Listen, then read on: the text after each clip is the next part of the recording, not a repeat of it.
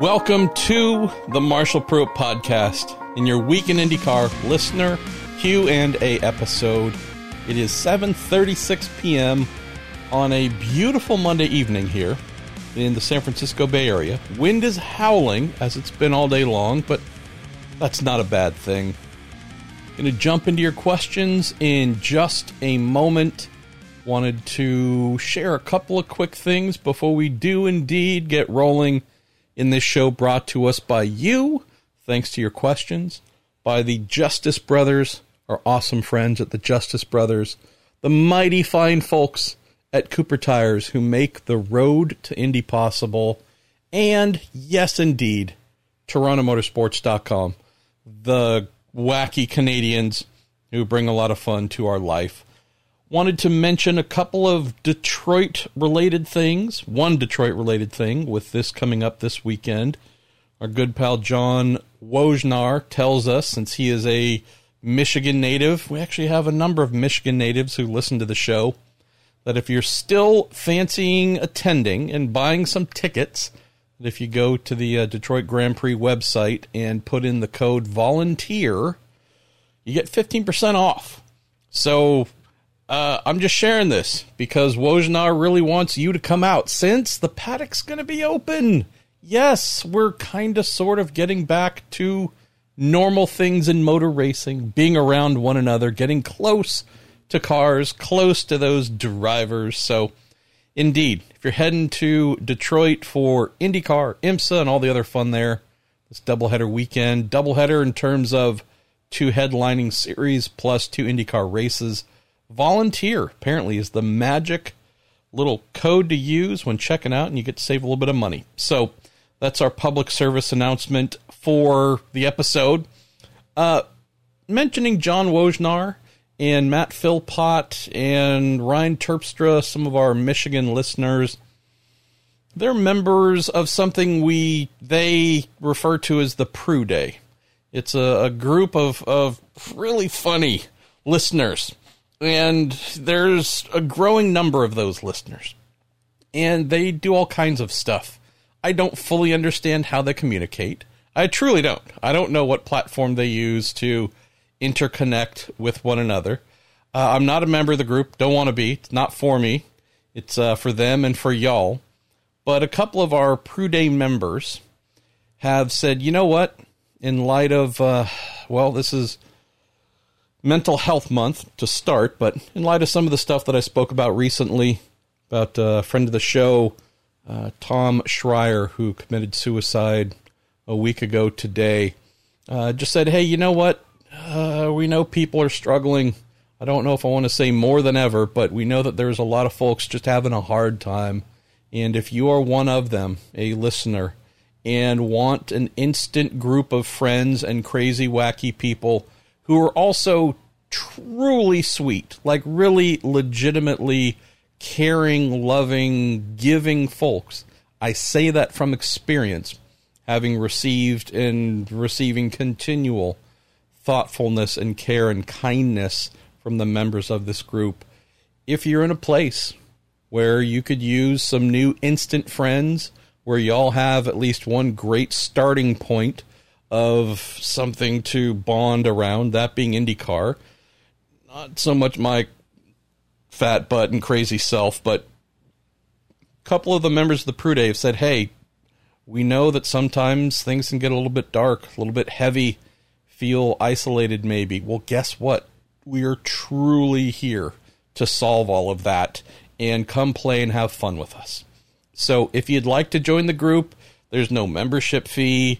There's no, they don't jump you in or anything. It's just, I don't know exactly how you join, but I do know that if you reach out to me on social media, not hard to find on Twitter, Facebook, or Instagram, whether it's just publicly or direct message, or if you want to email me, marshall@marshallpruitt.com, I'll put you in contact with Wojnar, Philpott, Terpstra, Morell, and this and that, Snyder, whomever. There's lots of members waiting to bring some fun and light and community to you. And I just love the I love the inspiration behind that, of them saying, come on. No. Come be with us.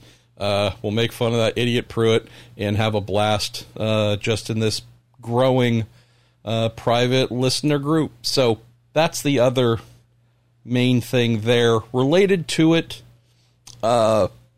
many of you, after my somewhat long and raw open to last week's show, in light of the news with Tom, have sent direct messages, texts, and otherwise saying, hey, if you need a shoulder, you need an ear, reach out.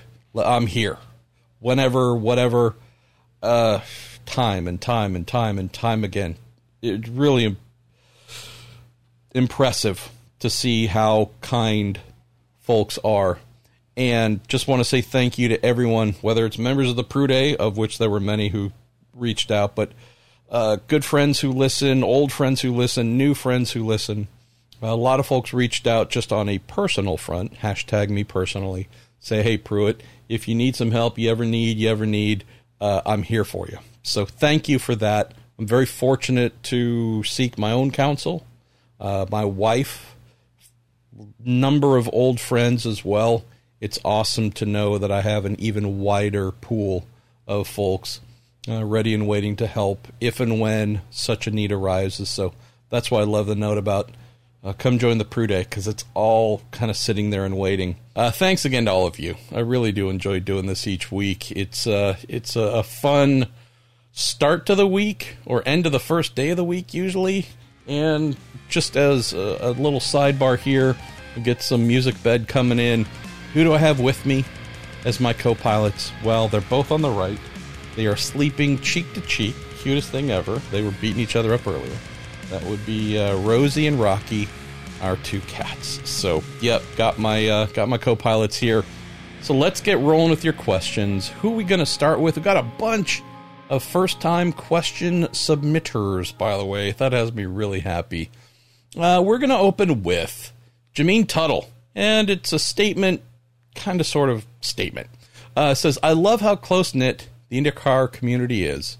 It says, I feel this sets us apart as fans, and I love the conversations and unique people and stories we see and hear at the track. Also mentions continued prayers for your family and those in this crazy podcast family that are going through health issues, maybe just life issues. Jameen goes on to say, the sport is extra special because of the people who love it, from officials, teams, fans, and even podcast hosts. And I'll push back on that one. Says, looking forward to 2 races this weekend. Amen, Jameen. And that's... I always feel bad when I keep saying how great it is and how lucky we are to have things the way they are in IndyCar. Because as someone who's grown up and been involved in a lot of different racing series, I cover 2 or 3 as well. These days, there's something different and special here that I don't find elsewhere, and I wish I could find it everywhere. That would mean every sport was amazing and everyone was quadruple happy. But, yeah, it's just well spotted, Jameen, that, hey, there is something special here. And, yes, of course, we know where to go. At the bottom of articles, many of them written by your host, with some of the most miserable people in the world who wake up and just want nothing more than to share whatever darkness they have inside themselves with the world. Cool, great, do your thing. I truly don't read it anymore. I no longer give myself little grace periods to peek here. Nope, done. Be dark, be angry, be smarter than everybody, be whatever you want. Cool, you live in your little world. Don't care at all. Too many of us who love this and are wanting to share this and make it even better and more loved with more people. So thanks for the opening note here, Jameen. Thanks to our pal Jim Kaiser, who puts the questions together. And there's an art to it. There's a flow to it. And I appreciate Jim's little funkiness. Going to move in here to a couple of Detroit questions. Tend to open the show with a bigger theme and dwell on that for just a little bit before rocking to others. Daniel Ingleton. How you doing, Daniel? It says, MP, with an additional week between the Indy 500 and Detroit this year, what would the teams use the extra time to do? The cars that couldn't be completed normally, or would it just be extended rest and relaxation for the teams? Well, for some, it was a little test a couple days after the 500 at Road America, so some of the teams didn't get a whole lot of rest, but, this would be a chance to take a little bit of a break. We do have this back-to-back dynamic, and it's not a bad thing at all. Go from Detroit, pop over to Road America, then there's a little bit of a gap there before we get going again at Mid-Ohio on 4th of July. So, more than anything, Daniel, I would say where possible, teams definitely wanted to give their folks a little bit of rest, knowing that it was a fairly furious push into the month of May. I realize the season started the middle of April, but still, it's just a busy push and bit of a grind. Got through it. What's interesting here, Daniel, is the approach taken by teams. Not everybody does the same thing. I would say in more instances than not, you would have teams saying, hey, Memorial Day, certainly take that off, go sleep, go party, go do whatever. Let's get back, though, on Tuesday. Let's try and get back here on Tuesday. And I know we're only talking a day's break, but let's try and get back here and start pushing on our prep for Detroit. So that way, we can hopefully get you a longer break going into the weekend between the 500 and Detroit. So, at least for what I've heard is the prevailing mindset with many, but not necessarily all teams, it's let's not let our hair down right away. Let's still, stay sharp, come in, try and knock things out as quickly as we can, give ourselves a longer full weekend break, maybe even extend that a little bit longer if possible. And that's the approach I think most end up doing. Steve Grinstead says, MP, hope all is well on the home front. Thanks, Steve. It's been separate from losing Tom. It's been a challenging 3, 4, 5 days. Mrs. Pruitt's been her usual fighting like mad and dealing with not all kinds of fun stuff in her usual amazing way. It says, would it be cheaper for a team to have 2 body kits for those doing sponsorship changes between races 1 and 2? So I know how the parts are expensive, but is it worth having a well-rested crew? Maybe totally off here, but I think for those that are doing the livery change between race 1 and race 2, it's often specialists that come in to do the majority of that. So I think there's that. Keep in mind that the tub itself is usually also something that needs to get done up. So it's not just a case of bolt-on, bolt-off body work that could or would be done. Although, again, that's not a bad idea at all. But, yeah, I think this has been going on enough for long enough to where it's no longer the crazy, crazy time sink it might have been early on while folks were getting this figured out. Let's go to H. Miller Motorsports, who says, how do you think Elio's win a week ago might affect ratings for this week? Higher or equal ratings to previous runnings of the duels in Detroit? I believe these are both NBC races, network races, compared to cable on NBCSN. I mean, I'm thinking they will be good. Do I think we're going to get a bump from folks tuning in on Saturday thinking they're going to have the Indy 500 winner there? No, I think that would be the thing that diehard fans do. Diehard fans would know he's not going to be there, so I don't think it's going to be so much that if we have a bump, and I can't tell you if we will. I'd love to say yes or no and have it be correct. Probably know me by now. My predictions are always the opposite. If you want someone to win, tell me to pick them as a loser and vice versa. But if there's anything I would say that is a coming out of Indianapolis positive in terms of TV, it would hopefully be some new fans who might have tuned in and said, hey, that was actually really cool. That was a big high-energy finish. I hopefully want to now watch a second race. And hopefully Saturday's race is compelling enough to have whatever number of those folks. And I don't know what that number is. Is it 50 people? Is it 5? Is it thousands? I don't know. But hopefully Detroit offers great competition or high drama or both. And it ends up being a continuation of Indy. The thing we obviously hope for is that they aren't stinkers. So, yes, don't stink, Belle Isle. Let's see. Jeremiah Morrell, how you doing? We've already name-checked you once. Is there a better weekend ticket value than a Detroit doubleheader that is also an IMSA weekend? Says, I hope the people of Detroit know they're getting a heck of a deal. Even hearing rumors that John Wojnar is a track official this weekend. I think he's the Grand Marshal.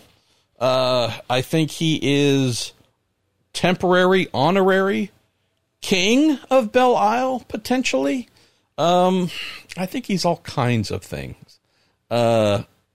Well-dressed man about town as well. Yes. So, yeah, the racing's okay. Show up to see Michigan's John Wojnar.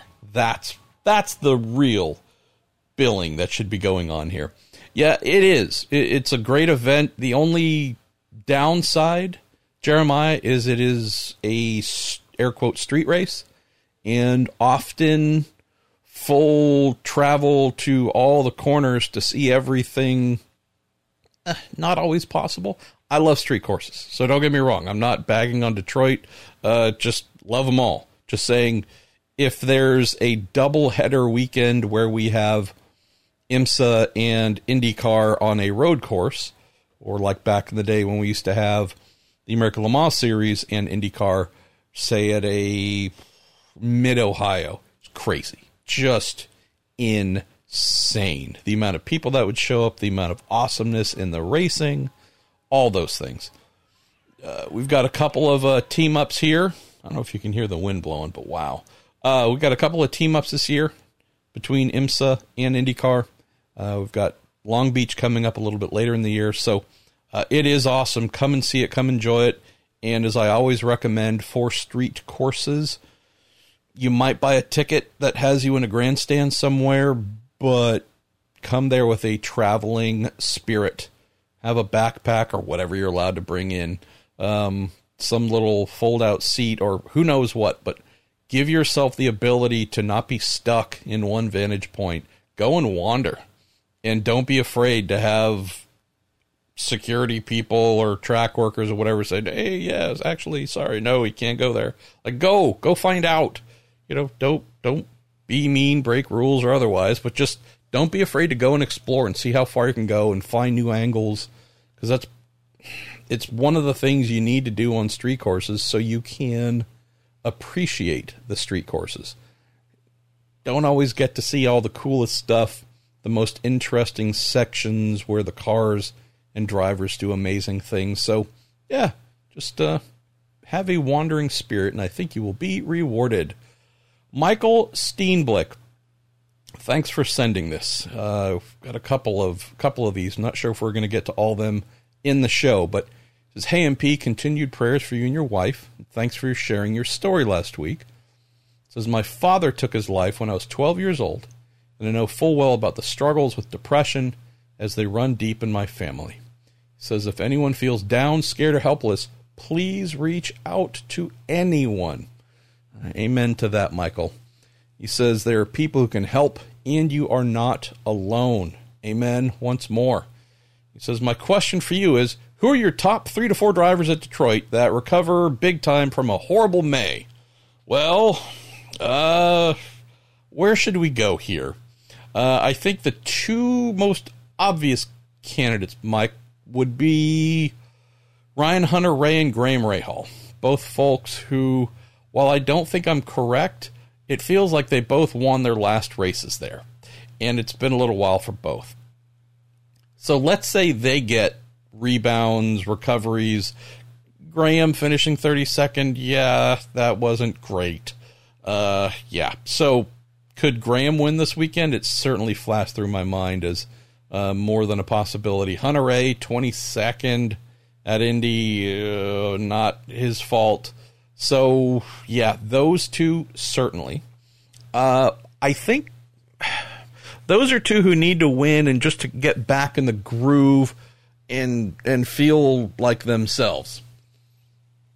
That goes back a couple years, though, where the two of them haven't had the most awesome of finishes that they want in general, more championship-minded.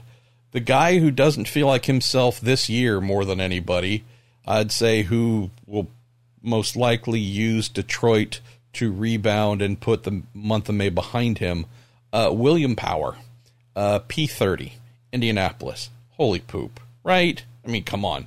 Of everybody here, if there's a person who's going to go from almost last at the 500 to almost first, if not first, at least in qualifying for one of the two double headers, yeah, I'd say William Power for sure. Got to throw Rossi in there, right? You know, he's just going to be man on fire. Trying to think, who else do we throw in here? And, well, okay. So, I don't remember if I wrote about this in my post-race rewind column. I genuinely don't. I don't think I did, though. I'm going to twist this just a little bit, Michael, to who needs to recover big time. Not only from Indy, a horrible May, but just a year. Rossi's season, I mean, it's not over, but if we're talking championship, yeah, there's going to have to be some miracles involved. I mean, he's 147 points behind the championship leader, Alex Palou. It's a lot. Not saying he can't. This guy could win a championship every year. But, that's a lot to ask. So, is he going to go like mad? Yes. Do I think he's going to do well? Maybe win one of the races? Absolutely. I don't think he's going well, let me rephrase this. Is he going to be in IndyCar full-time next year? Without a doubt. Might not end up having the year that he wants, but, again, talent-wise, potential-wise, this guy is pure gold. Couple others, again, Graham Rahal, not going anywhere. Will Power, contract, not going anywhere. My French fry, Sebastian Bourdais. Oh, he had a May that wasn't very nice. Heck, he had a May late April, bridging into May from Texas. I mean, just the last 4 races, his best finish was a 19th, right? Brutal. Yeah. Boy, I sure am hoping his Detroit is more rewarding. Knowing how far behind he is in the standings, it's going to have to be a semi-miraculous close to the year for him to be flirting with the top 10. Not impossible, but where being inside the top 10, if not deep in the top 10, felt like a possibility after St. Pete, and staying there, I should say, yeah, it's making the most out of something that's turned pretty sour. He can do that, though. But, yeah, this is a guy who just needs to have if he finishes 10th on both days, I'll be doing a happy dance.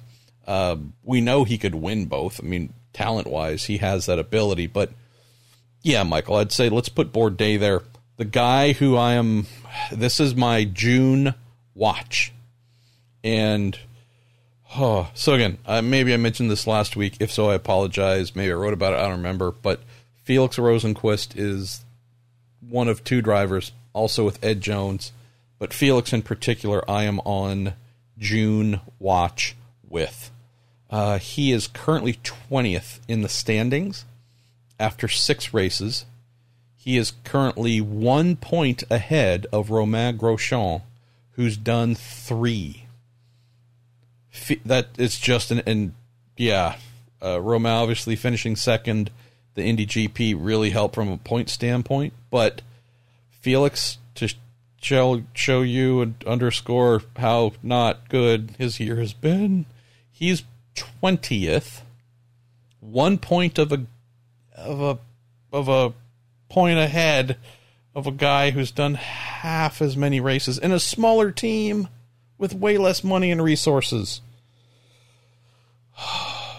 So, I'm not saying that my thought here is correct, but I am telling you that with Pato O'Ward currently a winner this year holding third, and Felix in 20th, knowing that he should go well on a street course. He's very experienced on street courses. In America, internationally, you name it. This should be a weekend for Felix to get back to the Felix that we know and expect. Best finish this year so far is 12th. I would think he should be right there with Pato all weekend. That is what should happen. If it doesn't, and there's another separation, noticeable separation in results, practice, qualifying, race, whatever, if you come out of Detroit and you go, man, okay, it's the Pato show and we kind of forgot he has a teammate thing again, it's going to be rough. And where things get really rough in this the month of June thing, Felix going into Road America after Detroit, what happened there last year for him, what happened for Felix with the Ganassi team last year at Road America. We know the answer to that. Of the double header there, he won the closer, the second race. So coming into Road America, Felix is the defending race winner, which is awesome and amazing. I really, truly hope for a guy who I think the world of as a driver, as a person. Love the guy. He's so funny and so awesome. If Felix doesn't have a great Detroit, shows up to the race where he is the defending winner, and there is another performance separation between himself and Pato, I just wonder if that puts the final nail in. Ed Jones, this is my own thoughts. Have heard nothing from the team, haven't asked, just sharing. Indy, as I wrote about before we got to the 500, I really thought was going to be the kind of make or break for Ed. Strategery didn't work. Had to pit with a couple laps to go. Plummeted down to 28th. He's currently 23rd in points behind Tony Kanaan, who's done 3 races, and Romain, who's done 3. Ed's 23rd in the championship.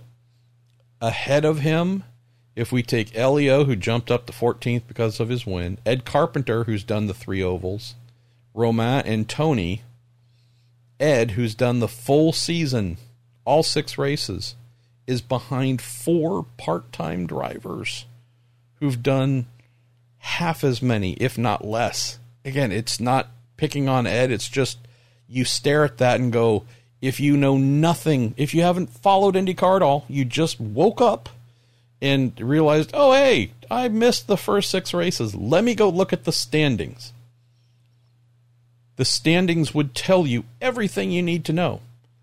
You might not know the backstory, but you could certainly say 23rd in standings, best finishes 12th, 3 finishes of 20th or worse. Clearly, Ed Jones is having a terrible year. So just doing the obvious and spotting that here, Indy was really the one place where he could change his season, and it didn't happen. And again, I'm not pointing any fingers at Ed for the strategery going sideways. Just, it doesn't matter who, what, where, and why. If a team is saying, okay, where are we now in the standings, and where do we got to be, and can we get to a place that's better, or are we going to have to start thinking about other options? May was really the place for big things to happen for Ed to make his life easier. Like Felix, I hope he has a pretty awesome June. Those 2 are my June watch guys, and really hope we have much happier things to talk about, Michael, once we get through Detroit and then Road America. Let's go to, oh, man, we got the first-time questioners stacked up. We're going to go to Andy Breck, Abram from Twitter. New listener, first question. What are your feelings about Elio winning a 5th Indy 500? Says it's kind of cool. There's a 4-time club, kind of like there's a 7-time NASCAR Cup champion club. Part of me wants the 4-time club to remain, and another part of me thinks it'd be cool to see a 5-timer. I don't know if we're going to see Elio as a 5-timer. I'd love to see it. What I can say is this. I'm with you with the 4-timer club, knowing that there's now 4 members. Numerically, it fits. If Elio were to win a 5th time, and I don't know why my voice just broke there, I apologize, still going through puberty. If he were to win a 5th, would that make him the all-time great? Again, folks can weigh in with their thoughts. But I love most of all here that we have this quest that is live and active. I'm old enough to remember when it was still going the last time with A.J. Foyt and Rick Mears and Al Unser Sr. With who might get to 5. Rick retired a little bit young, but he'd done enough, had enough. AJ, admittedly, been a long time since he'd won his 4th, and he and his team were past their prime at that moment. So I would say there was not much of a realistic chance of AJ getting a 5th. He then retired soon after in the early 90s. Rick bowing out not long after as well, not long after getting his 4th, brought that to a close. And Al Sr. definitely up in age by that point, and there really were no front-line opportunities being presented to him for Indy. So there was a time, and yay, I do remember when there was still the, hey, could so-and-so become a 5th? I just don't know how realistic that was. Now the gift we've been given, we can go into next year's month of May, and Elio will be there, no doubt about it. We can go into next year's Indy 500 talking about it, dreaming about it. It can be a real thing that is realistic. It's not a hope, not a fantasy, not anything. So, yeah, I love that more than any other aspect. And I would think, other than, do I think Jimmy Johnson's going to be in the 500 next year? Yes. Willing to put money on that. But whether he is or isn't, we'll find out. But anyways, I think he's going to be there. That's obviously going to be a big thing, right? NASCAR guy, 7-timer, finally doing the oval that stands out, the biggest, most important oval in the world. That's going to be a huge thing. Would I expect Elio and Jimmy to be sitting next to one another in a lot of press conferences talking about Jimmy going for his 1st while Elio's going for his 5th? Yes, I would. So I don't know how many more 500s Elio has, right? 2, 3, hopefully, at least. He's certainly not going to slow down, but I'm just saying, you don't know how long you're going to keep getting invited to the dance. We know he's going to be back next year. And I think the Shank team realizes, we might just want to lock him up for the 500 for a couple years at minimum. But this is the thing I'm looking forward to. And how amazing is it that we get to follow? Some of you I know love Elio, some don't. But for those who just care about the sport and want to see it have things that folks outside of racing are following and hear about, oh yeah, Elio, that guy, oh, he's going to try and break the all-time record.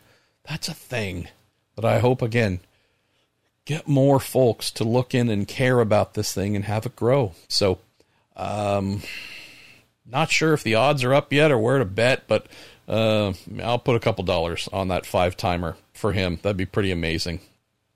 Be also interesting to see what AJ I don't. Maybe they've been asked. Maybe I've missed it. But what the other four-timers think about if Elio were to beat them. I think Al Sr. probably be okay with it. Rick probably wouldn't care. AJ, just watch for flying objects. It might be laptops, hammers, I don't know, but there might be things getting thrown over the wall on pit lane. Try and slow down Elio a little bit. I don't think Mr. Foyt would ever want to see someone above him in the old record book. So thanks for the question. I'm going to move on to PRB 103. How do you know where this has come in? You know it's from Reddit because it's a quote name. I don't know. I never know the story behind the Reddit names, but I love them because they're wacky. But I shouldn't say that because the one below, which is a first timer, I know exactly what it is. Just don't know who it is. PRB 103 says, "Hey Marshall, first time asking a question. Hope all is well." Says, "It seems odd that the Rick Ware Dale Coyne Racing team would have Cody Ware practice once more in an IndyCar, this time at Road America, unless it was almost a given he has plans to run in a race. Is there any word if Ware is looking down the road at a half season or one-offs in IndyCar, or even looking to transition away from NASCAR? Says, I know he is a constant source of controversy most weeks in NASCAR, but I assume most drivers and teams are largely indifferent to him potentially racing here." Well, when I spoke with Cody, when he called me months ago, when I had said whatever I'd said, we had no news, no plans, no anything from them, but had been hearing things about him doing ovals and whatnot. He rang and said Detroit is the place where he was planning to make his debut. I would think that plan would still be in place. I believe the official entry list for the Detroit Grand Prix will be out on Tuesday. I know I looked for it today and didn't see it. So my guess is he was indeed preparing to do Detroit, unless that's been shifted somehow and he's going to do Elkhart Lake.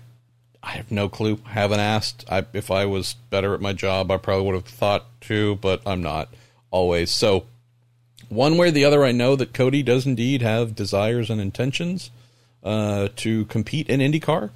I do not know what his mindset is, whether it is I'm going to do a lot of this and dial back on NASCAR or what. But I would also wonder just what is most important for the family business. And if the money being earned competing in NASCAR outweighs IndyCar, again, I just have to look at the bigger picture to think where the primary attention would be focused. But if he can squeeze in some IndyCar stuff between NASCAR obligations, I'm all for it.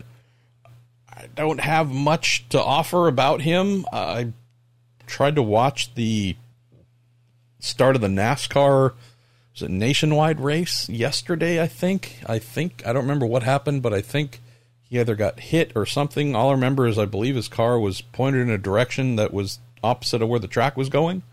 And I don't remember what I did from there. Probably switched over to a basketball game. But if he can come and participate and run the required speeds and be a good citizen on track, that story would be no different than hundreds of IndyCar drivers who haven't been full-timers, who've popped in and done whatever number of races in the past. And I wish the guy well. So, truly, who wouldn't dream of doing an IndyCar race? Like, I mean, I just always take it back to that. Like, okay, man, if I could, I would. I'd probably really muck things up, though, but I'd try. Yeah. And I crash leaving pit lane. That would be the Marshall Pruitt story. Swift DB1 from Reddit as well. A screen name referring to one of my all-time favorite race cars. Got the chance to work on a number of Swift DB1 Formula Fords, and one of the most beautiful race cars ever made as well. Swift DB1 says, "Hey Marshall, first time questioner." Says, I'd like to start by saying I've followed your wife's saga since that first terrible announcement, and I'm thrilled and awed at the strength and fortitude of you both. Well, that's sweet of you to say. She's the one doing the hard stuff. Now the question, is there a legitimate reason, not illegitimate, but a legitimate reason for IndyCars to have carbon brakes? Wouldn't the racing be much better and cheaper if they went back to steel? Longer braking and passing zones is always good, and if they can work, it's around a 60-pound windscreen penalty. I imagine, I'm sorry, I'm misreading that. I'm not even going to cut this out. It's my unpolished turd of a show. Longer braking and passing zones is always good, and if they can work around a 60-pound windscreen, I imagine they could deal with the unsprung weight penalty somehow of steel brakes. Yeah, I hear you. We have this little thing that isn't so little in IndyCar, and that is a hefty car. Yeah, it's porky. It's heavy. So, I hear you. The longer braking zones and passing zones, true. No argument there. Just keep in mind that with the amount of downforce these cars carry, whether it's carbon brakes, steel brakes, wood brakes, the braking acts are going to happen at about the same time. It might be over a longer duration, but just because there's a longer duration of braking doesn't mean that one car can more readily get by the other. Everyone's, by and large, going to be braking at about the same point. So it's incumbent upon the driver with a better exit off the previous corner, or push to pass, or different aerodynamic setup, possibly different mechanical setup, to have extra speed to go by in the braking zone. Whether that braking zone is short or long, that differential is the thing that makes passing happen, not the braking material. So you could certainly lengthen the braking zones. You could certainly add that weight, and they would be decidedly cheaper. To get the performance desired out of these vehicles, would just say that, or this specific chassis, I should say, I don't mind the lack of weight, lack of rotating mass. It does play a part and help in the overall performance of the vehicle. So if the car had come in lighter, there's been a lot of things added over the years. The anti-intrusion paneling, the sides and whatnot. I mean, there's just been a lot of things done to try and beef up and add safety that just come at weight penalties. So along with the aforementioned 58, 60-pound aero screen, yeah, it's just one of those things where you go, hey, we already got them. It was standard from the outset. We've got a better kit now, and with a different vendor. We already got them. We'll just keep going with what we have. Thanks for sending this in, SwiftDB1. I am jealous of your screen name. Duncan, Idaho 11, while we have additional screen names with numbers in them. Hey, MP, could a new front wing be cobbled together using leftover LED panels?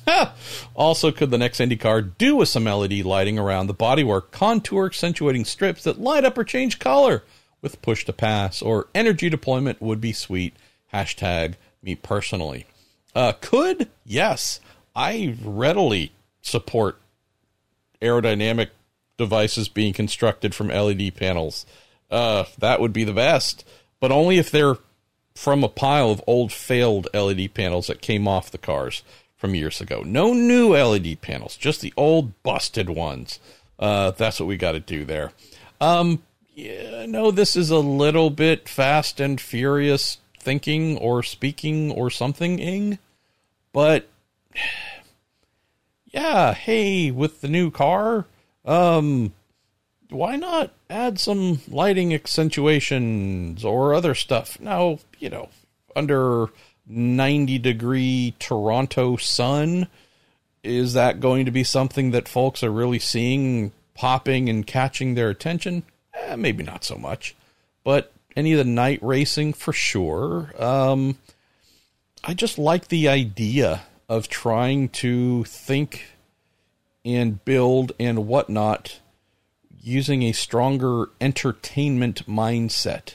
Not low-hanging fruit appeal to the lowest common denominator, but the more young people, and I'm probably thinking more truly kids compared to young adults, but the more, wow, look at that, that is cool and different than what I see with race cars, the better.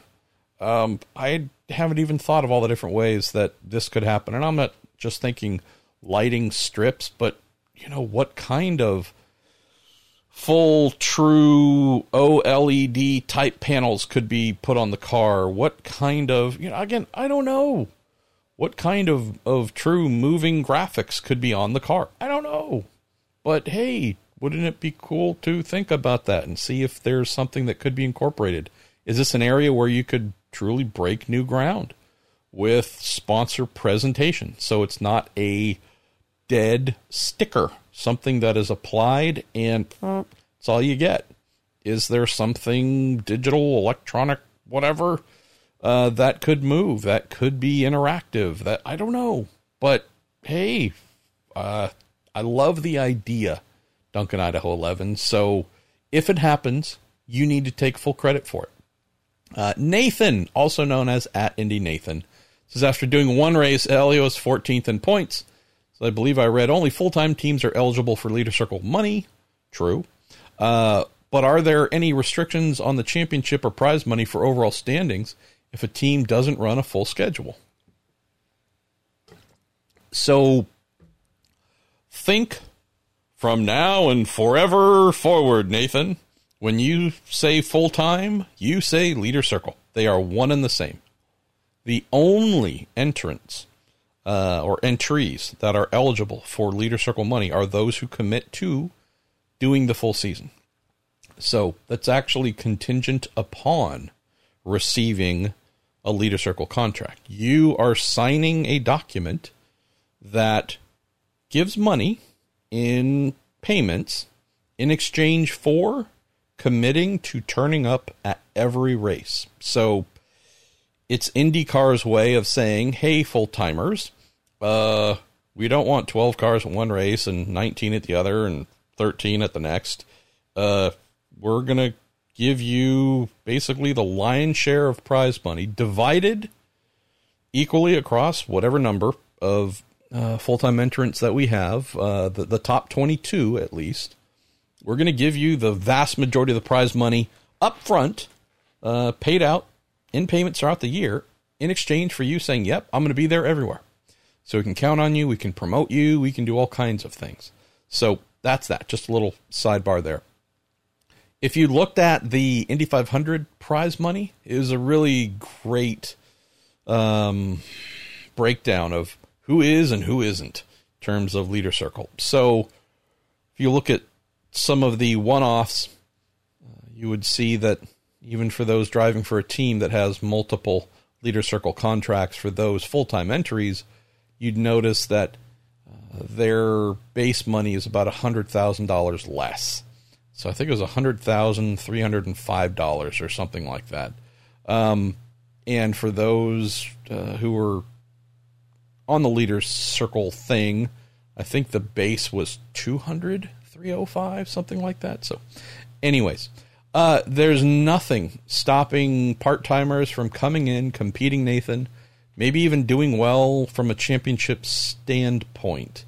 But the payouts, in terms of prize money, for each race, it's like, whatever. To win, Detroit won this weekend, I think is, what, 30 grand or something like that, and second is 20. Again, I'm loosely remembering here. Don't hold me to those numbers. But look, 30 grand's not a small amount of money, right? You give 30 grand to the average person and their life gets significantly better. But if we're just talking racing prize money, it's not a whole lot. But again, the vast majority of prize money is distributed equally to the top 22, those 22 leader circle contracts throughout the season. So they get it. But for those who aren't in the leader circle, there's not a lot of money to pick up other than at the Indy 500. That's the one place where winning as a non-full-timer can be a pretty darn amazing thing. But even then, it's definitely not as much as what a leader circle Indy 500 winner would take home. So, yeah, there you go. Hopefully I answered that. If not, I suck. Let's see. Where are we here? On time? We're doing okay. Holy poop. I think we're going to come in. Should I do it? I shouldn't do it because I'm always wrong. But I try and get the show done in an hour and a half or less. I feel like that's possible. So ride with me, y'all, as I take a sip of coffee at 8:29 p.m. on a Monday. What am I doing? Just a sip, though. Let's see. Connor Klinkenbeard. You rock, Connor. MP, two-parter here. One, what replaces Toronto on the schedule? Funny you should ask. I don't know. Called somebody at IndyCar today, hoping they would call me back so I could pose that same question, knowing they wouldn't answer it, but I'd at least be able to ask enough questions around the non-answer to kind of get where I thought we might be going. Haven't heard back. You say, I think many assume at Ohio, but hashtag me personally, I would rather see a double at Gateway, given the lack of oval races this year. Also because, well, Gateway's awesome. No argument on that. He says, second, any truth to the rumor of Romain Grosjean running Gateway? So the thing that I responded to, and I don't remember if it was here first or on the tweeters first or whatever, a week or two ago, whatever, on this topic. Hey, what replaces Toronto? Knowing that Green Savory Race Promotions puts on St. Petersburg, Mid-Ohio, Toronto, and Portland, and knowing that they were hammered last year with events that didn't take place and income that didn't come in, I would think first dibs, first priority, first everything, Connor, to take care of great partners at GSRP who are responsible for 25-ish% of the annual IndyCar calendar. I would think that a GSRP event in Toronto coming off the schedule would pretty much lead IndyCar to say, how do we make it up for you at another event that you put on?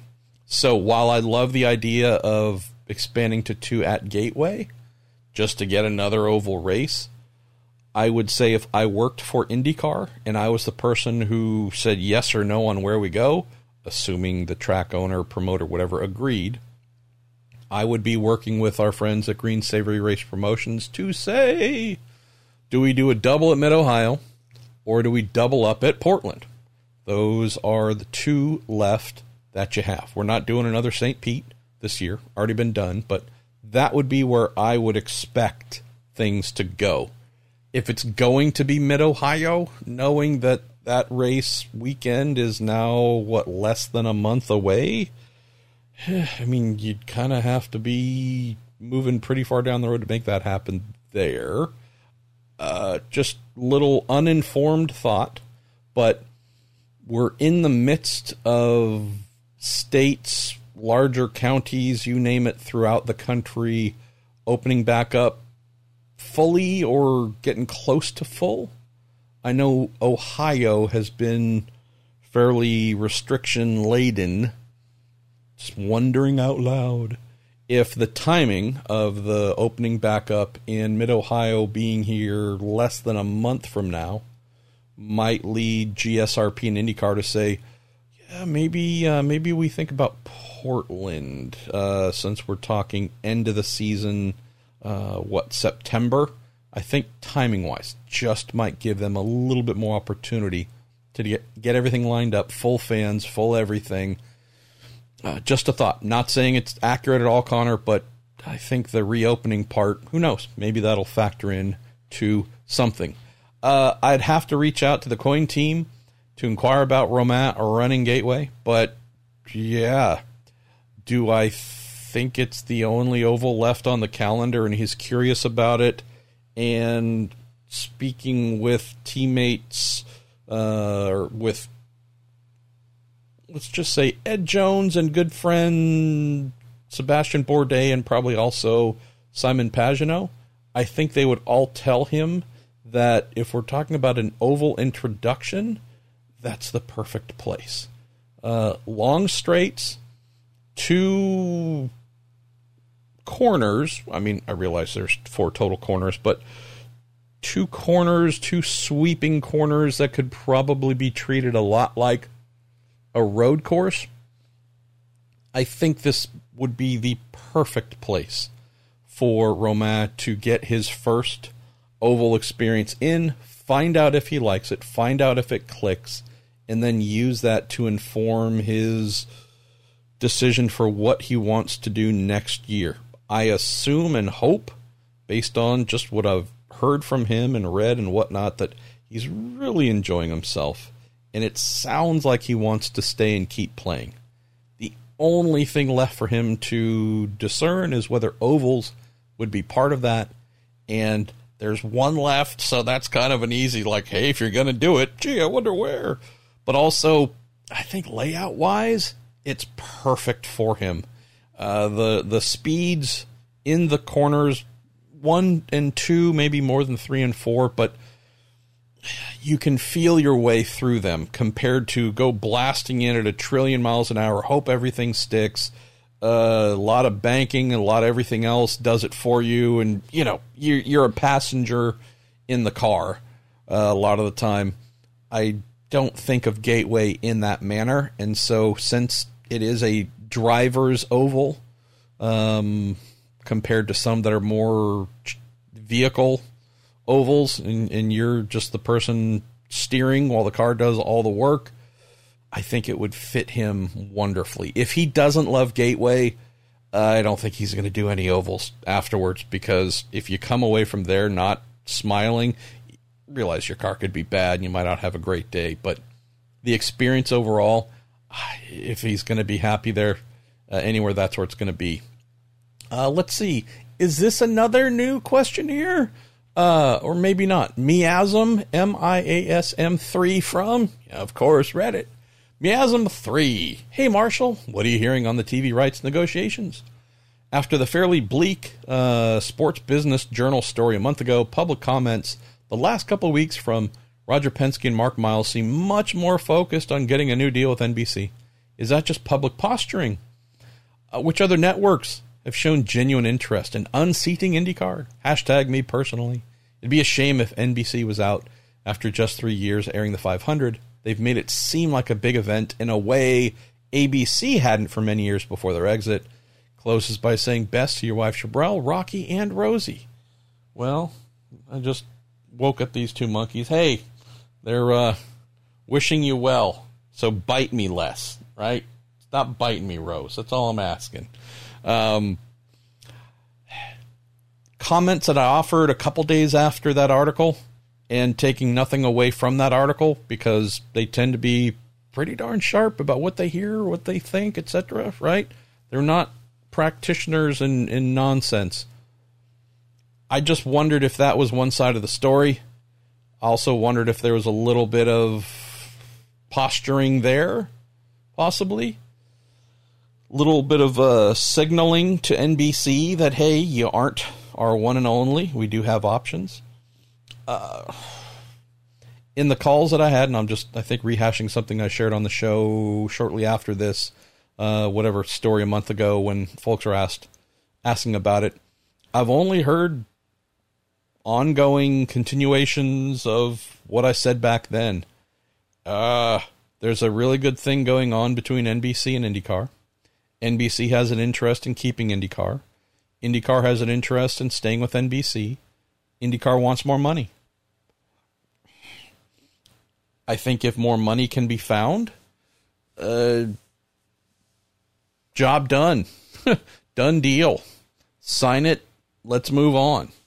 I don't know what that number is, but I know that that's the one thing that IndyCar really wants. So it's just a question of, is it a realistic number they're looking for? If they're getting 10 of something from NBC, and they want that to increase to 20, I'd say that's a ridiculous ask. Because while IndyCar has been bringing some good numbers for TV, it's not turning the world upside down. It's not a revolution. Watched a documentary yesterday about the fashion designer Halston with my wife. I walked in, I think about 10 minutes into it.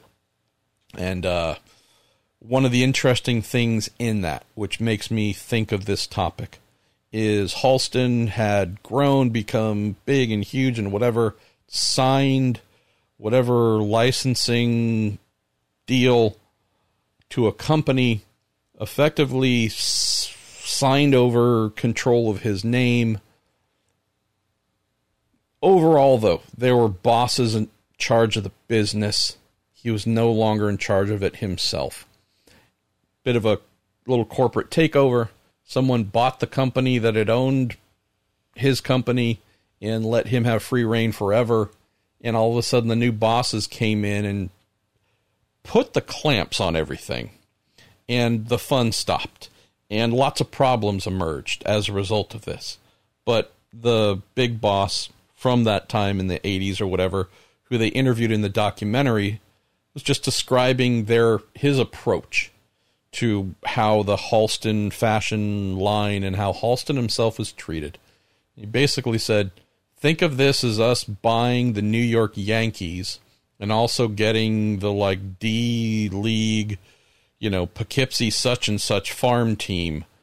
Well, where am I going to focus most of our energies, and which one of those two clubs am I going to put up with garbage the most? And it's just a very polite way of saying, hey, we got you. You're part of the portfolio. You're just not contributing much compared to some of these much bigger brands that we got as well. I'm not saying NBC is looking at IndyCar in that capacity, but I am saying if you look at the overall annual eyeballs and ratings that IndyCar brings to NBC/NBC Sports, it's not a lot. So where Halston got himself kicked out from his own company for all kinds of rabble-rousing and whatnot that he disliked from what the new owners were passing down, I am by no means saying Penske Entertainment is doing that with NBC, but I am saying that if you're getting 10 of something and all of a sudden you want that doubled, you got to have numbers to support that. And I don't know if that's what's being asked. I don't know if they're asking for 12 of something or 13, where you go, okay, it's maybe a little more than we'd want, but let's see what we can figure out. I hope it's in that range, because I just don't think IndyCar has big negotiating power based on the ratings. Turn that around to kind of close on the earlier part of the question of, is there something else? Is there another network showing genuine interest? Again, we saw the thing about CBS. Cool, great. Do they really have the everything to put behind IndyCar like NBC does? I'd say that's the bigger question. If you got 10 of something, I really love that I'm not even using money. We'll just say 10 of something.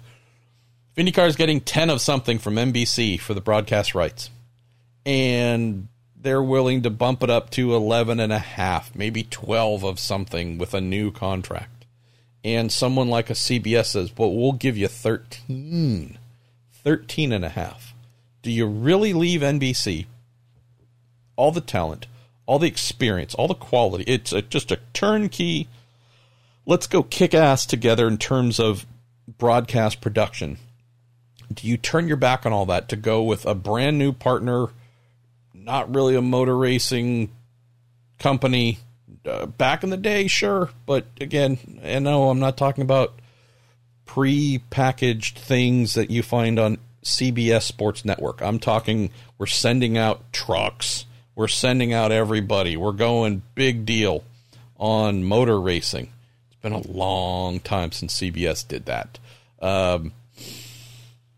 I'm just saying, what's more important here? Quality of the product and growing and being with a really energetic partner who keeps giving you more network time than probably anyone else would? Or do you go with one that might have interest and who knows, might even be willing to pay you some more? But boy, you don't know what you're getting in terms of quality. I'm just saying, sure seems to me like this is a slam dunk to say, okay, whatever that number is, let's make it a little healthier for us, but let's get this done, have stability in place, and then just start building for the future. Where are we going next? Thanks again to all of you for sending in, all of the first timers and our veterans and medium timers as well for sending in your questions. We are going to Nick Papandrea, or is it Papandrea? I don't know. I hope I got one of those right, Nick, which means I got one of them wrong. And I also don't know if I've had a question from you before, Nick. So if you have and I'm forgetting, well, I suck. And if you haven't, hey, another. I love it. Says, first and foremost, continued prayers for your lovely wife and to you and the kitties. You hear that, guys? I think people are bigger fans of you two monkeys than me. All right. There you go. Says, second, thanks for the kind words on mental health. Says, my wife is going through a really tough time mentally as well. Says, I want you to know when I listen to your podcast, it helps me escape to a world where the only hardship is poor finishing positions. That's really sweet, Nick. Give your wife our love, by the way, please. Seriously.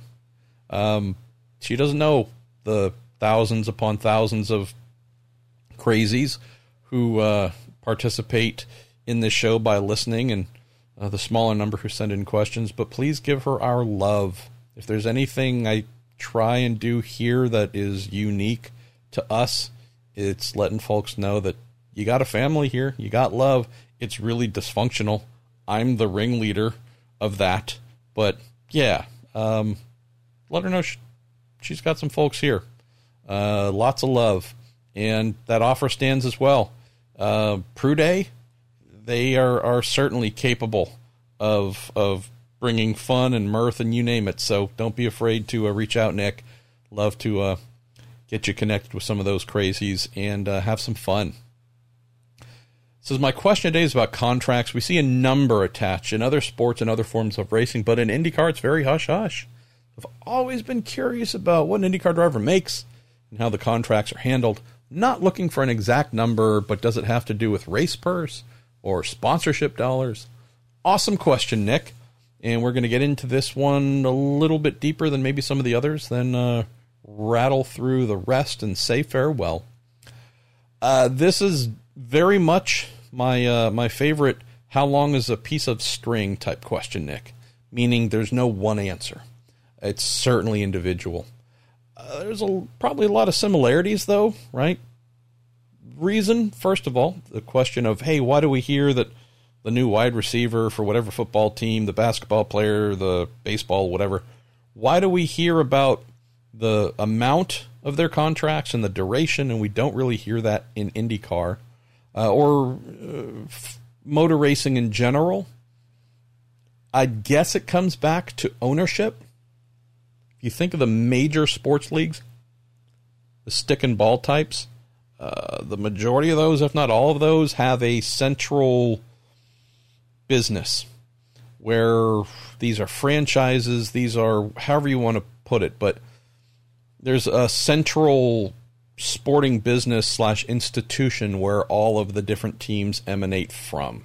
So it's more of big business, big enterprise, and tend to be some sort of official contract department, reviews them, make sure that they comply with whatever rules, and so on and so forth. So there's that. So often when you read about who's going where, for what amount, for how long, either disclosed from a private source at whatever league, or from a team to a reporter who might ask, or an agent. That's also another part that happens quite often in stick and ball sports, right? You want to show that your client has value and is being rewarded for that. You want to show that you can get money for your client, hoping that you'll attract other clients. A little bit different here, since these are all independently owned companies. And believe it or not, I'll share a lot of that stuff. So that's, I think, the overall reason for the dynamic of why we get the mystery part. So back to your question of what does an IndyCar driver make? How's that money determined? What does it rely on? Hard to say who's getting what. Let me just pull up the list of drivers here, and let's see. I'll just rattle off some names where I don't know what they're getting paid, but they are getting paid. Now, granted, that's where I need to draw another distinction here. Even those who bring sponsorship to teams, even if there are some who bring 100% of that, it's always going to be geared where they get a cut. Now, whether that's a cut out of a salary, like, hey, I'm bringing it all to you, and in my contract you give me back X, or whether they sign the deal with the company and they bring the team, the vast majority of it, and keep the rest. In some situations, it's family money, and then that's maybe even more interesting. Hey, if I'm bringing mom's money or dad's money or whatever, the family business's money, do I get a cut of that? Or do I get a salary as an employee of that business? Do I get any money? I don't know. Am I spending my inheritance? Again, those tend to be a little more different than others. If you're a driver, though, I would say, who is capable, Nick, of bringing $5 to $6 million to a team from family money and or family business money. When I say family money, I mean maybe they come from wealth and are spending it. Bit of a sportsman, sportswoman, or more from the mom or dad's very successful in business, and it's the family business, and we take profits from that for me to go play, and it's air quote marketing money, whatever. It's all very interesting and fascinating stuff to me. But if I look down the list, I would assume Alex Palou is getting paid. He is. Scott Dixon, Pato Ward, Simon Pagino, Renus VK, Joseph Newgarden, Colton Herta, Graham Rahal, Scott McLaughlin, Marcus Erickson, Takuma Sato, Will Power, Jack Harvey, Elio, Rossi, Carpenter, Hunter-Ray, Bourdais, Daly, Rosenquist, Grosjean, Canon, Jones, Hinchcliffe, Kellett. They're all getting paid. Now, in some instances, like I said, some are bringing family money, family business. Others are bringing sponsors. And so how they divvy up that money, again, it's their deal, but no one's bringing a sponsor or family money to a team without taking home something. So there's that. Bigger thing, though, is, okay, so for the teams who are actually paying someone, right, not making a seat available because you bring money, but we are spending money from our own pockets or a sponsor's pocket to have you, that's where things get a little bit interesting, Nick. Handful, I would say, making six figures a year. I'd be lying if I said I knew every single one. Would it be strange to think that Scott Dixon is anything other than probably the leader in that regard in the paddock? I doubt it. I'm sure he's the number one guy and has been the number one guy for many years. I don't know what Roger pays his drivers, but I have to believe, they're probably in the seven-figure club. I don't know about McLaughlin as a rookie, can't tell you, but I assume Graham Rahal makes a good living. He certainly is instrumental in bringing businesses to that team. I don't know what the number is exactly. Again, I'd be lying if I told you otherwise, but the number that I hear that is not abnormal as a low to average for the paid driver is between $500,000 and $750,000 a year. It's often some form of per race amount and then a multiplier times the amount of races. That would make things a little bit interesting, right, Nick? If you signed up to do what was last year's schedule supposed to be 17, and it ended up being, 14 because of COVID? And if I'm wrong on the numbers, I apologize. But, if you schedule, you set up a contract and the schedule is shortened, and you had maybe gone into the year planning to name whatever thing. Gonna buy a new house, gonna remodel, going to send the kids to super quadruple private school, and it's going to cost all kinds of money, blah, blah, blah, blah, blah. Could mess with your world a little bit. You had a loan that was out, and the loan is due. Again, who knows? Come up with all the scenarios where you go, yeah, if you were meant to get paid X amount per race times 17 races, and all of a sudden 3 races were taken away. And who knows? Maybe not just that, but also, as we heard a lot of sponsors wanting rebates, not wanting to pay the last invoice or two or whatever because of COVID, and, whether it was the reduction in overall races or just their businesses were hammered. They didn't have enough funding to do all the payments they wanted. Again, most people live close to or somewhere around what they're able to from what they take in. It's rare to hear that someone makes $100,000 a year and lives in a way where they only consume 30,000 of it.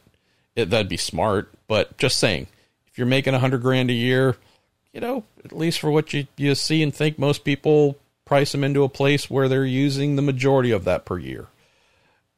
So it might be a little hard to have sympathy for a driver making $1 million a year and they have certain number of races taken off the schedule, and all of a sudden they're making less, and you go, oh boy, oh poor you.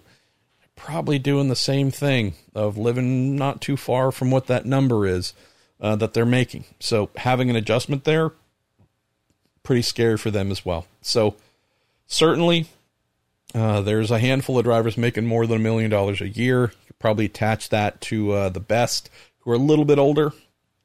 But other than that, I think you'd find a lot of them are probably more in that mid-range, 5 to 750. Could be some earning even less than that. Couple, I'm guessing, but I'd say that's probably pretty close. Yeah. Now, I will also mention it's not totally abnormal to learn how much some people are earning. Just knowing that the culture in IndyCar is not necessarily about putting that information out leads folks like myself to hold on to it. So there you go. Caleb Gerald. So we start to ramp down here. MP, I hope all is well on the home front. Really liked your time spent on your friend and mental health last week. Thanks, man. Says, ever since my accident at work, I've dealt with mental issues. Keep dealing, brother. Keep dealing. Says, as to my question for IndyCar, we all know that Tim Cindric knows his stuff, but how long before the captain gets involved to turn this around? Says, this far into a season and no Penske win, and Chip Ganassi Racing is top 2 in the championship, has to have RP a little livid. I was speaking on a similar-ish type theme with our man Robin Miller today, and it wasn't on the RP getting involved and turning things around. I don't know if there's a ton to turn around. I do think, though, that the clear you've done 6 races and haven't won is most certainly, it's just continuing to be a surprise. But could Joseph Newgarden win both races this weekend? 100%. At least one of them. If Joseph doesn't win this weekend, I'll be very surprised. Now, granted, I'm going to throw a bunch of names at you, so you're going to go, well, idiot, there's only 2 races, so how are you saying you think 19 people are going to win? But Joseph should absolutely win at least one. Pagano could. Power absolutely could. McLaughlin, a little bit of a stretch, right? Don't think he's quite there yet, but it's nothing negative against him. It's just, again, the guy's going to do his 7th and 8th IndyCar races ever at a place he's never driven. They can be there, for sure. Joseph has a pair of seconds this year. Scotty has 1 second place. Power has 1 second. And then a lot of not super awesome after that. Pagenaud has a pair of thirds, including that third at the Indy 500. They've been there or thereabouts. I just really feel like one of these two races is going to be a demonstration of clean normalcy for one of the Team Penske drivers. I think Joseph, because he's the most consistent among the four. I'm really only talking about the three. Again, not really counting Scotty, but he's the most consistent in the stable. I realize that Simon's ahead of him in the championship, but we've pretty much seen in equal equipment, toe-to-toe, wheel-to-wheel. Joseph's got a little something over Simon, but it feels like Simon could make a really good run here. He's Mr. Consistent. Will that be enough? I don't know, but I'm sure he'll have a good weekend. Joseph feels like he's ready for that win. He might explode from frustration if he doesn't. Power, also on explosion alert. That guy needs to do something special. So, yeah, those are two guys that I think for sure could have amazing weekends. And so, Nick Caleb, I wouldn't so much say turnaround. 500, they weren't great. They were off as a team. It happens. Season-wide, haven't been as crisp as we would like. Struggling to remember another event where it felt like they were really threatening for a win. I know that Simon had a great run to close the 500. I know some folks think he was going to be leading if the race was another lap or two longer. I don't necessarily agree with that, but regardless, I'm not hitting the panic button here, Caleb. I think we come out of Detroit okay, and if not, well, we know what your question/submission is going to be next week. Ha ha, Pruitt, you dummy. Please tell me now what they need to panic about and fix. Ed Joris says, good idea or bad idea? IndyCar is a highlight Saturday race at any F1 event in North America. That would be any of, say, Miami, Indy, Coda, Montreal, or Mexico City. Not just this year, but any year. Yeah, that's the thing where I don't think it would ever happen, knowing that Formula One doesn't like competition, especially from a open wheel series that they don't control. They certainly would not make any effort to give IndyCar highlighted featured time on track. I can't see how IndyCar would accept any of that. Yeah, it'd be interesting and amusing. Like a street race, I think that could be fun because IndyCar does street racing fairly well, but I'm not so sure about this idea. Good idea, bad idea. We'll go with the latter this time, my friend. Mitsuki Matsura. Hey, Mitsuki. Hey, MP. Hope everything's going well for you and your family. Thank you. You know what I'll just mention here because we're just about done. I so look forward to the point in time in the future where it would not occur to any of you, my dear listeners, to even mention such a thing. So, truly, and that's not me lacking gratitude, it's the opposite. I just look forward to a day where no one's even thinking. I hope everything's going well for MP and Mrs. Pruitt. And just, let's get into the questions. That would mean we have a lot of stuff behind us, well behind us. Says, my question is Alpine. The Alpine F1 team and Borg Warner announced their partnership last week. Do you think there's any possibility for Alpine and Renault to be a third engine manufacturer of IndyCar in the future? I absolutely do not. They'd have to have a presence here in the U.S. It'd have to be a meaningful presence. Alpine being their boutique brand, certainly unless Alpine/Renault became a big American thing to try and sell, and I think I'm old enough to remember when Alpines lived on these shores back in the day. Renault's for sure I remember. There'd have to be a market for them to market to, and so until that day comes, I'd say there's no chance whatsoever. Ross Porter, MP, glad you appear to have been able to spool down a little bit and get some much-deserved rest. Thank you, Ross. Says, to all listening that are struggling, I want to express that if you need to talk to someone, I'm always available for our podcast family. While I really hope it isn't the case, if Simon Pagenaud is sent out to sports car pasture by Penske, is Alexander Rossi a legitimate option to move into his seat? Says, I'd imagine his ties to HPD are an issue, but even given that and recent struggles, I would think he'd have to be on Penske's draft board. First of all, really kind of you to offer Ross to be an ear and be a resource. This is another topic Robin and I discussed today.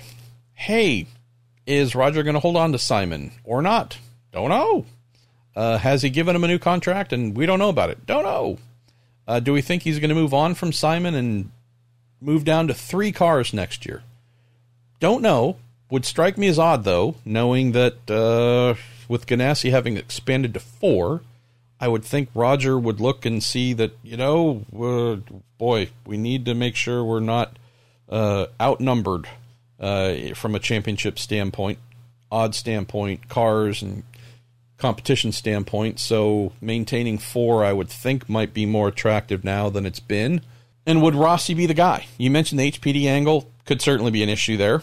The thing that Robin and I discussed was, if this was a year ago, it feels like this would have been a much bigger possibility for Rossi. Knowing the brutal year that he's had, again, rarely any of it his fault, but a brutal year nonetheless. Just, he and I wondered aloud, is a little bit of that luster and shine knocked off? Again, not because Rossi truly is less capable, but just is the crush, the I heart you. Is Roger making heart hands in his mind when he sees Alexander Rossi in the same way he might have a year ago? I don't know. We wondered aloud that, wonder if Rossi, at whatever he is now, 29, not old by any means, but wonder if there might be a, hello, Renus VK, you in the Chevy stable sure seem to be someone who's telling us you are very special. Wondering aloud about a Romain Grosjean. Again, not knowing, desire, this, that, and the other, but if Romain's able to get some more podiums this year, and who knows, do Gateway and show that he can do and deliver for Roger there, just like we've seen Scotty McLaughlin do right out of the gate. Is that someone that Dale Coyne with Rick Ware Racing might struggle to hold on to? You imagine that? Romain going from the shittiest Formula One team at Haas to a quality but small midfield IndyCar team and punching way above their weight when he's in the car to Roger Penske? That'd be a pretty amazing thing. Who else? Right? Are there other veterans? Well, young veterans, who knows? I don't know Alex Palou's deal. I couldn't tell you if it's a 1 year with a option for a second team option. If so, I'd imagine they would have taken that up already. If not, is Alex Palou someone they're talking to? Again, I have no idea. But just saying out loud, if they decide to part ways with Pagenaud, if he, as you mentioned, might be destined for the Porsche Sporty Car program, prototype program, and RP wanted to keep 4, where do you go? Rossi, again, I don't know if he can get out of his contract. There's a lot of I don't knows. But let's just talk as if you could kind of go and get who you wanted. Well, of those who we know you could get, maybe. Like O'Ward, he's signed up for 97 years. He's going nowhere. I don't know if VK is gettable. But, we know Herta is not. But, again, just out loud, Palou, VK, Jack Harvey. Is he someone for them to consider? I don't know. Don't know. Rossi, who knows if he's available? Maybe him. Not sure. Romain Grosjean, a bit younger. Hey, how about my French fry? Not lacking in seriously capable options out there. So there's that. Where else do we go here to shut down? Rhonda Rideout. How you doing, Rhonda? Says, MP, first, good vibes to you and your wife from Wisconsin. Hoping both of you will make it to Road America in the future. As do I. Rhonda, thanks for sending this in. Is this the first time? I don't know, but thanks. Now the question. Knowing the frustration that Alexander Rossi is having because he is again not in the top 5 in points, where does he look to change this? He obviously has the drive, so is this something that could be addressed with a change in engineer? Asks, is Michael Andretti stretched too thin with all the cars in his stable? I can't imagine a change of engineer would do much. My guy, Jeremy Millis, is about as talented as you come. One of the faults, I would say, that has been part of the Andretti team for a while, maybe a little bit less in recent years, but engineering changes that's been the go-to thing. If someone's not having a great year and a half to 2 years, sometimes just 1 year, sometimes less than a year, got to change the engineer. Here's the thing we know, Rhonda. We know that Rossi could win both races. We know that Rossi could win every single race to close the year. Has the team, other than Colton Herta, looked super crisp at every race? No, they haven't. So that's why I just don't want to single out Rossi and Jeremy as like, oh, okay, this package is no longer working. I think this is just another stick with it, you're going to get there type deal. The amount of, quote, bad luck he has had this year is ridiculous. It is Ryan Hunter-Ray-esque. So I haven't been at the races, so I can't tell you about the dynamic between the two. It's pretty easy to spot, just looks and glances and body language as to whether people are connecting or not. But these are two great people who are phenomenal at their jobs. So I just really do hope that there's nothing negative there, nothing that needs to be changed. I think this is a stay the course, Rhonda. Diane Chanel. Diane, again, is this the first time? I don't know. But thank you. Says, I hope all's well for you and your wife. Do you think Honda or Chevy will dominate at Belle Isle? Says, wishing you the best. Boy, I wish I had the answer to this. Diane, I'd be betting like mad right now. If we look back to the very limited sample size we have from this year with a single street race, we do know that Colton Herta ran away and hid. We also know that Joseph Newgarden was pretty darn good, finishing second. Simon Pagenaud, pretty darn good in third. Herta was on something a little bit different at St. Pete. Just not an outlier. I mean, it was real and honest, but just they were so good that it was one of those everyone else is playing for second immediately type days. Can't ignore, though, to your question, how good the two of the Penske drivers were there. Even, it was not a bad mix between both brands, where I would say Detroit is a unique one that scrubs a little bit of the manufacturer out. Not a lot. I mean, really, truly not a lot, but it's a mechanical place. It's a lot of movement of the chassis. It's a place where damping is going to separate the haves and have-nots. So just about everybody's really good at damping. Penske tends to be very good at damping. Engine-wise, we hear and continue to hear that the Hondas have that grunt, that low-end acceleration off the corner, slower to medium corners. So there are plenty of those at Detroit. There's also some decent speed corners as well that would seem to play into Chevy's hand, knowing that they're known for having a little bit more top speed. But if both of those things are still accurate this weekend, and Honda's a little bit better in the bottom end, Chevy's a little bit mid to top preferred circuit layout type, that should play to the Hondas. But if there is a Chevy team like a Penske that has really aced their damping game, or an Ed Carpenter Racing, or similar, there's no reason why they can't win both. So granted, at St. Pete, you get your damping wrong at any track, and you're going to suffer. But again, Detroit's one of those places where, boy, if you're going to be good and really exercise something special, that's where you need to do it. So that's why I'm a little less thinking about engine manufacture. It's more about damper engineers. Detroit's always the weekend of the damper engineer.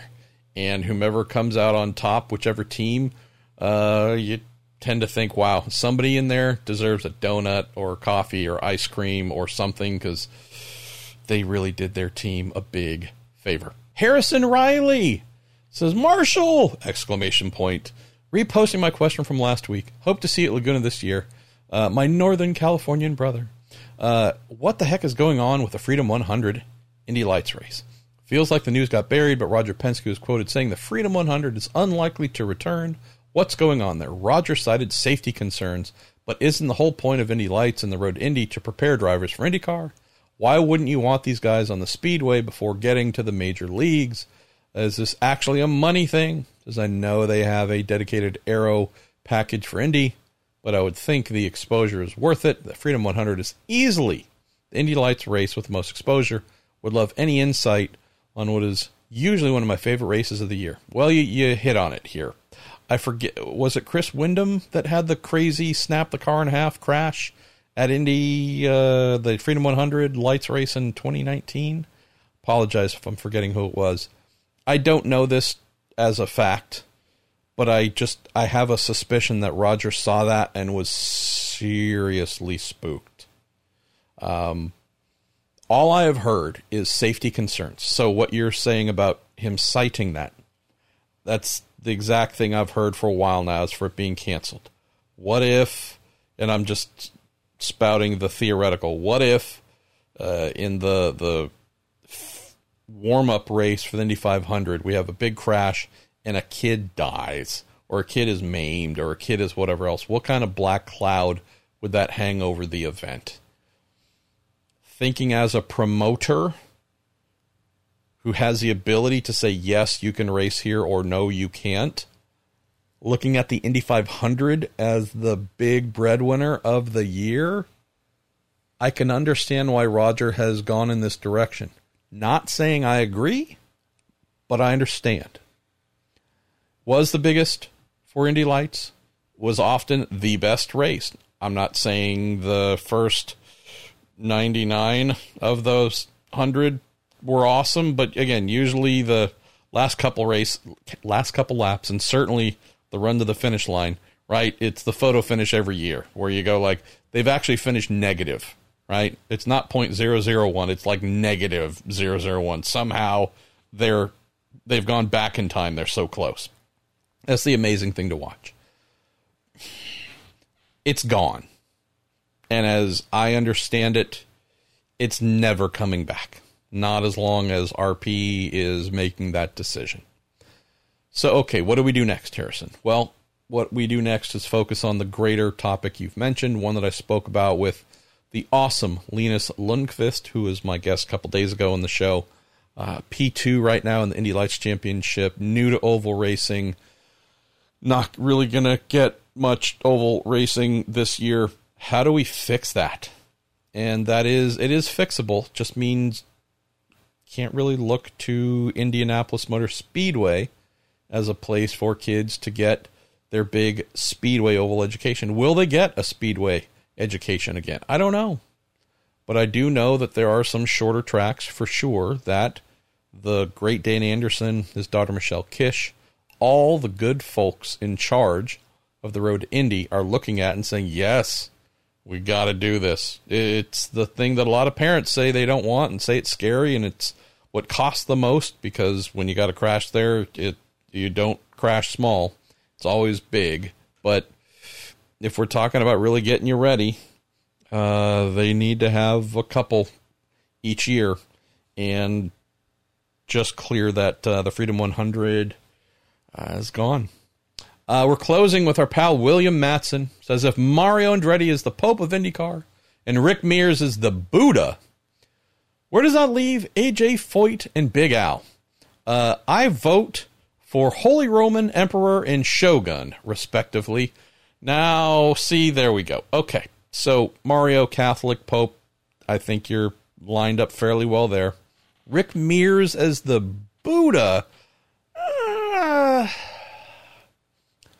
I'm thinking more... Cult leader? That's what we got a number. We've had a number of those here in California. Rick being Californian, Rick being among the chillest ever. I think high desert shaman. That's what Rick Mears is, right? Rick Mears is high desert shaman. AJ Foyt. What is he? I'm just trying to think back. He's kind of Texas Thor. If Thor's hammer, Mjolnir, or whatever it's called, had like a big serrated knife sticking out the top of it, because I could see AJ hitting things with hammers. I don't know about drawing lightning bolts, but, you know, he'd want to attack something, not a person, but some sort of evil creature, evil doing animal of theirs, hit him with the hammer, but then he's cutting them up. We're getting ribeyes. We're getting all kinds of stuff. So a little bit of the God of Thunder minus the thunder, but you feel the thunder with the hammer on your head. And then, yeah, don't bring your battle animals into the picture, because they're going to be on the Barbie. What is Big Al? Big Al. You know, I think Big Al, Allenser Sr., we got a name. This is another mythical character, a very American one. He's Big Al Bundy. That's who he is, right? I love Al. I don't pretend to know him well. You know, spoken with him a number of times, whatever. He strikes me as someone who, not saying he would be working at a shoe store, but, you know, I do get the feeling he's, reading issues of Biggins and just wanting a beer and a little bit of hand down the pants on the couch. Al has always struck me as just a pretty straightforward, simple guy. The man's man. Basics of life, cover him. He's happy as can be. That just feels like Al Bundy. So we're going to go with Big Al Bundy there. So that's our show. Thanks for the rest of you who sent in questions. Apologize that I didn't get to those here. Gonna try and stay closer to this hour and a half or so episode, and gonna look forward to what might be a very busy episode next week, knowing that we're coming out of a doubleheader. And other than that, thanks to you, thanks to the Cooper Tires that make the road to Indy possible, the Justice Brothers that keep us lubricated and happy, and finally, TorontoMotorsports.com. I am Marshall Pruitt. This is our week in IndyCar. I will speak to you very, very soon.